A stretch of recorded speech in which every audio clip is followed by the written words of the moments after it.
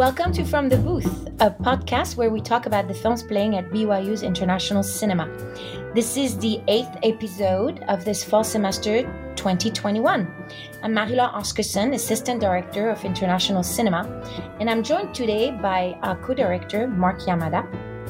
Mark specializes in contemporary Japanese cinema, literature, and manga. Welcome, Mark. Thank you. Yeah, it's great to be back, kind of, and still here, but also coming back. So I'm excited. I love the podcast, and this is a great film. This is a great film. The series this week is about childhood, and we have 4 great features. So Good Morning is the one that we're going to talk about, from Yasujiro Ozu, one of my favorite filmmakers. He was born in 1903, died in 1963. So Good Morning comes late in his career. Yeah. Would you please let us know how this film fits into his work? Yeah, sure. So Ozu, one of the 3 kings of Japanese cinema, along with Mizoguchi Kenji, and a director that we've shown a lot here at IC, Kurosawa Akira. So Ozu and Mizoguchi and Kurosawa are usually considered to be the 3 kings of Japanese cinema.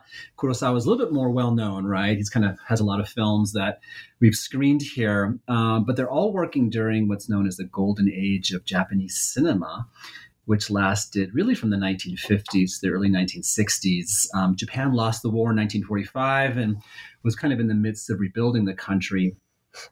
And during this time, the film studios had a lot of power, kind of like in the United States in the Hollywood system.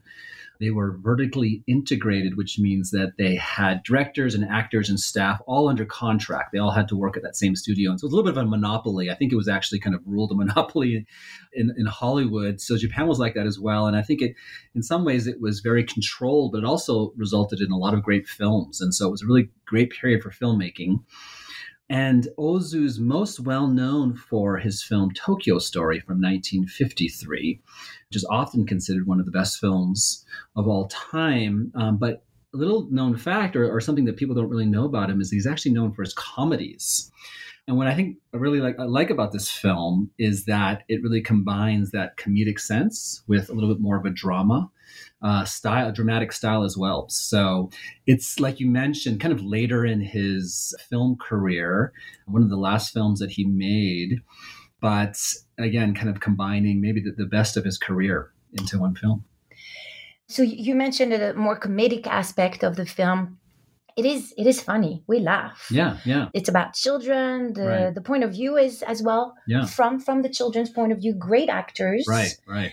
We could maybe mention that it seems that this suburban society, families, they only have boys. Is there a comment there? That's interesting. Yeah, I don't know why that is. That now that you mention it, it's kind of little boys there. A lot of boys. Yeah. And you see that in his films a lot. For some reason, he focuses on boys.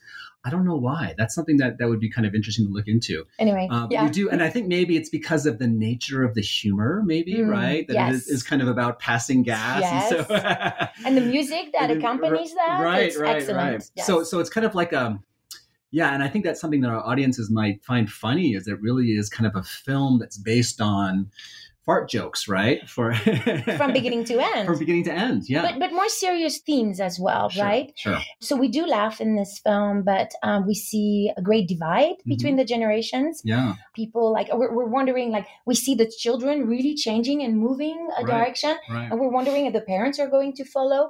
What are some of the deeper, more serious themes that you see in this film? Yeah. So I think you mentioned, as we were talking before, that there's this whole kind of generational divide a little bit, right? In the way in which children and their parents, and so this is right after the war, so the 1950s, and you get kind of capitalism coming in, you get consumerism, and a little bit more of a kind of a democratic sense of freedom. And a common theme in Ozu's films, like Tokyo Story, is this divide between the younger generation and the older generation, that the younger generation is kind of independent, they're more consumer-minded and a little bit more selfish, and they've kind of lost touch a little bit. They've moved to the city, and they've kind of lost touch with their traditional home, some of the culture, some of the kind of communal experience, the family. And so you see a little bit of that disintegration, and In this film, you see a little bit of that, but it's really kind of more pronounced in Tokyo Story, kind of more somber. This film plays with that a little bit.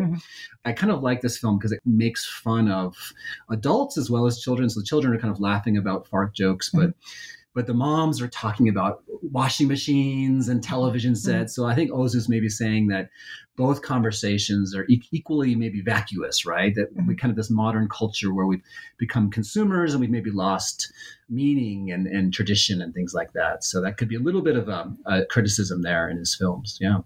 So we see the moms wearing the traditional kimonos and the shoes, even the hair dress, right?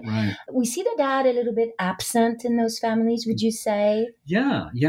That's kind of the ideal at that time, as men were working for their companies and helping to rebuild Japan. And so a lot of his films revolve around women in their homes and the interactions that go on between these homes that were very close together. And you see that this kind of gossip culture that develops, right, between the mothers, and they can kind of actually see into each other's homes. And the way that he shoots the interiors is really interesting. And his sense of space is really interesting. He's working in a genre called the Shomingeki, which are films about kind of everyday people, normal, mundane events.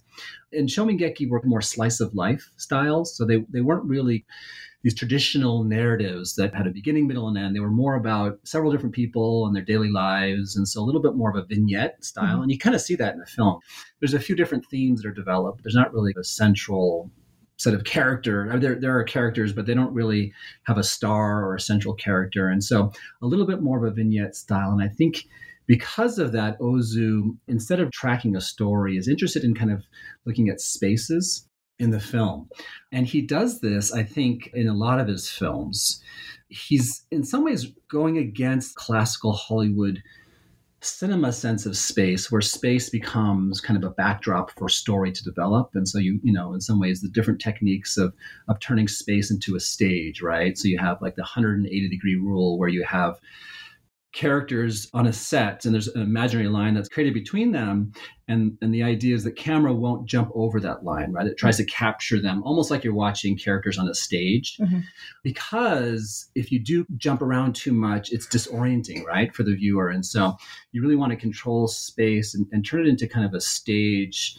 Imagine watching a play and you're watching it from front, and then you kind of jump over and you're watching it from the back, and suddenly characters are in different positions. And Hollywood cinema really relied on these techniques in order to tell a story, right? Because otherwise, if viewers are disoriented, then they don't follow the story, they don't follow the character development. And so Ozu kind of in some ways goes against some of these. And he doesn't really do it consciously or out of rebellion, but I think in some ways it makes sense for him to maybe shoot films in a different way. And some of his films will actually jump over the 180-degree rule or the line a little bit. And so you're kind of shooting from one side, then you'll shoot from another side. And it's slightly disorienting.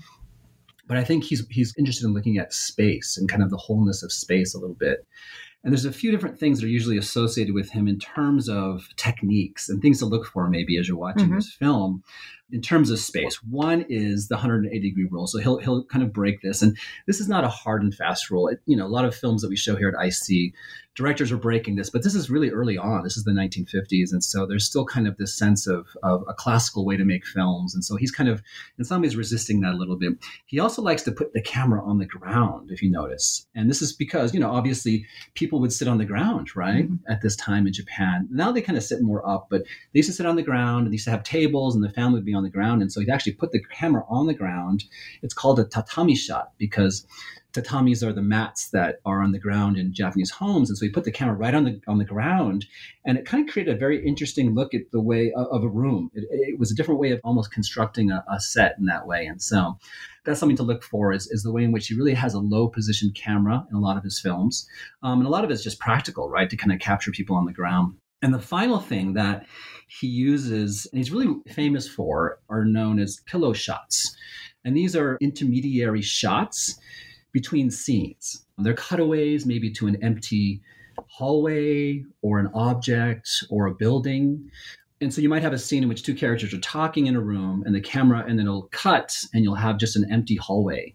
And then it'll go to the next scene where characters are talking again. And so it's kind of like this nice little rest between scenes a little bit, intermediary shot. A lot of times they're just kind of still life, and they're often without people. It's just kind of a hallway. And there's kind of a debate in terms of these shots of whether or not they're establishing shots.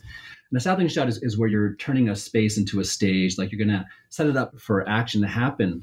But it's almost like they don't really serve that purpose. Like there's an empty hallway and then characters will never move through there, but it's almost like you're just showing different parts of the house or different experiences of space. Space that's not subordinated to telling a story, but almost the expansiveness of space that you don't really see a lot of. I think you sometimes, in the films that we show here at IC, some of the art house films, you'll see that nowadays, that directors are not so much interested in following characters around, but they're looking at spaces just for their own sake. A lot of the eco stuff that we show that becomes about space itself, and I think Oz is doing that a little bit, which is interesting. So look for that when you watch his films, is how he's kind of using space in interesting ways.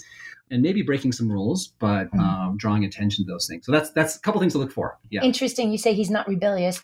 He doesn't do this in the rebellious mind, but we see that those little children are definitely rebellious. So this is a film about rebellion. Yeah, so maybe there is a sense of rebellion. I always wonder, like, if directors are, like, if they're consciously doing this, or because sometimes we as like film critics, we look at them and we say, okay, he's doing this and this and this, but I wonder if it just feels natural, to them, like, oh, I'm going to shoot over here, I'm going to shoot this. And so I think he understands the rules, but I think in some ways maybe it makes sense to him to shoot in a certain way. And the importance of space and boundaries. Yeah. Coming back to the tatami shots, for me, what it did as a viewer, the story is very much from the perspective of the children. Yeah. So all of a sudden, I was looking with those eyes. Yeah. So anyway, that's a really nice point. And I think that's kind of what we're talking about this whole week, right? Is this idea of not just using children as a set piece or something, but that we're actually trying to look through the eyes of a child, right? And I think you do that here in this film. Oh, definitely. Yeah. Very well. As well, coming back about the theme of boundaries and space and crossing boundaries and space. Yeah. I mean, the TV, bringing a TV in this intimate home, that's a huge symbol of modernity, other ideas. We see that communication is very important. You mentioned the gossips of the housewives. Right. But that communication is super important. Is there a fear that modernity, technology will take away from this type of communication that we see in the film? And then we see that the boys, the way to rebel is to stop speaking. That's really nice. So there's just different layers about communication, not communicating. How do you communicate? That's a really nice point. Yeah, their whole way of rebelling against this is to not to speak, right? And so they're refusing to communicate. And like you said, the TV, like not all the homes have TVs. And so the children go to the homes where they have the TV. And it's almost like there's this one way of communication where they're just kind of watching something. So I think there is this fear, right? Yeah, and this fear of like lacking of education, because at some point she said, they did not go to their English class, I think they missed because they watched TV. Right. So it's like, oh my goodness, we're not controlling. Like it's in this way, in a way, and it's a very controlled space. Right. Traditional habits, and then the children are changing. The TV needs to come into the home to satisfy them because they stop talking. I mean, there's a lot of fears. Right? Yeah, there's a lot of fear. I think, like you mentioned, about development and modernization, almost like the same fears that we have about our children nowadays on social media too much. And you think, is this normal? Is this right? Are they connecting? Are they communicating? And I guess there is some kind of, we look at the TV thing, we think, oh, it's just so harmless, right? But so there is this kind of, and I think Ozu is really kind of drawing attention to that generational divide. The whole idea of communication is interesting because the whole title of the film is Ohayo gozaimasu, which is good morning. And the ending is really nice because you have a couple who kind of have a romantic interest in each other, but they have a hard time communicating. And so they say things like good morning, and good morning is a very just kind of a nice greeting, but there's a lot more that needs to be said. There's miscommunication going on. And I think in some ways it parallels even the jokes in the beginning, that these are all things that we say, but yet there's a certain emptiness to the way that we communicate. And I think that's his fear. Yeah. And what a visionary filmmaker at the end of his career, at the end of his life, to be able to make such a modern film, right? Yeah. And still the same theme about the divide between the generations, but with something very modern, right? Right. How do you see the influence of Ozu on other filmmakers and maybe more modern filmmakers that our audience would know? Yeah. So another director that we're showing this semester is Koreeda Hirokazu, who did Still Walking, that played last week. Yeah. And The Truth coming up in November. Yeah. Even though, don't be deceived, because it's in French. Right. It's with French actors, most of them. It takes place in France, but is it a Japanese film? That's a good question, right? Yeah. And I think you'll see a lot of his influence. And it'd be fun to kind of watch those films together because you'll see Koreda doing some of the same things with space, but also his attention, like you were mentioning, to communication and relationships, the kind of subtleties of communication that go on in the home and the family. Koreda also makes films about everyday people, mundane things and situations and families. And it's really wonderful to see him develop interactions between characters that is so truthful. Even, for those of us who aren't from Japan, we say, oh, I have an aunt like that, or my mom and I talk like that, or there's that same kind of anger that I have towards my sister or my brother. And I think he's able to kind of capture those relationships really well. So he's definitely somebody who's influenced by Ozu in that way. Yeah. So go see The Truth in November and look for that if you've missed Still Life last week. Yeah. Great. So we talked about his style. So this week is about childhood. We have a series called The Garden of Childhood. How does it fit into the series? We have a documentary about Sesame Street. Yeah. We have a film, Hunt from the Wilder People. Yeah, I was kind of thinking about that. Like, what's the connection? I think, like you mentioned, that in some ways we were able to see things. I wonder if it's about children, and we sometimes with children in our society overcode them. We put so much, they're the future, they're, the center of our society, and all these things. And in some ways it's maybe about letting children be children, talking about fart jokes, the Ricky Baker song in Wilder People is kind of a fun, it's a silly little song, but being able to kind of play like that and be silly maybe is what these films do well. The directors of both these films, I think, are really good at kind of capturing and showing children as children, right? And let's add Truffaut to that list with small change this week. Truffaut has been talked about as capturing the essence of childhood. Yeah. So this is a heavy week if you want to see them all, but really go see them all. Yeah, no, for sure. And Sesame Street was another one that I really liked because it didn't really condescend to children. It was a show that was in the 70s and 80s, I think, a children's show. And it was great because it would deal with heavy issues like death, but it wouldn't do it in a way that was silly or childish, but it would respect children in that way. And so maybe the theme of respecting children or honoring childhood is something to look forward to this week. One of my favorite weeks for the schedule. We wanted to do something a little lighter with COVID and everything. I don't think we did that with our week on aging. Yeah. but very important films. But this week is a delightful week. This will be fun. Right? Yeah, this will be a lot of fun. Yes. So go take a break at IC. Yep.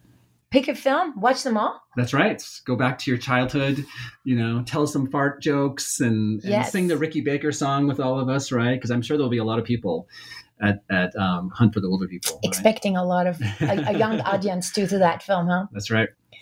Well, thank you so much, Mark. Yeah. And thank you, everybody, all our listeners, for joining us today on From the Booth. Our podcast is produced by the International Cinema Program at BYU and supported by the BYU College of Humanities. We're solely responsible for the opinions and ideas expressed here, as they do not represent any official position adopted by the university or its supporting institutions. As always, we thank our producer, Devin Glenn, and our sound engineer, Marina Ekstrom-Pratt. We would also like to acknowledge the musical talents of Johnny Stallings, who wrote and recorded music for the podcast.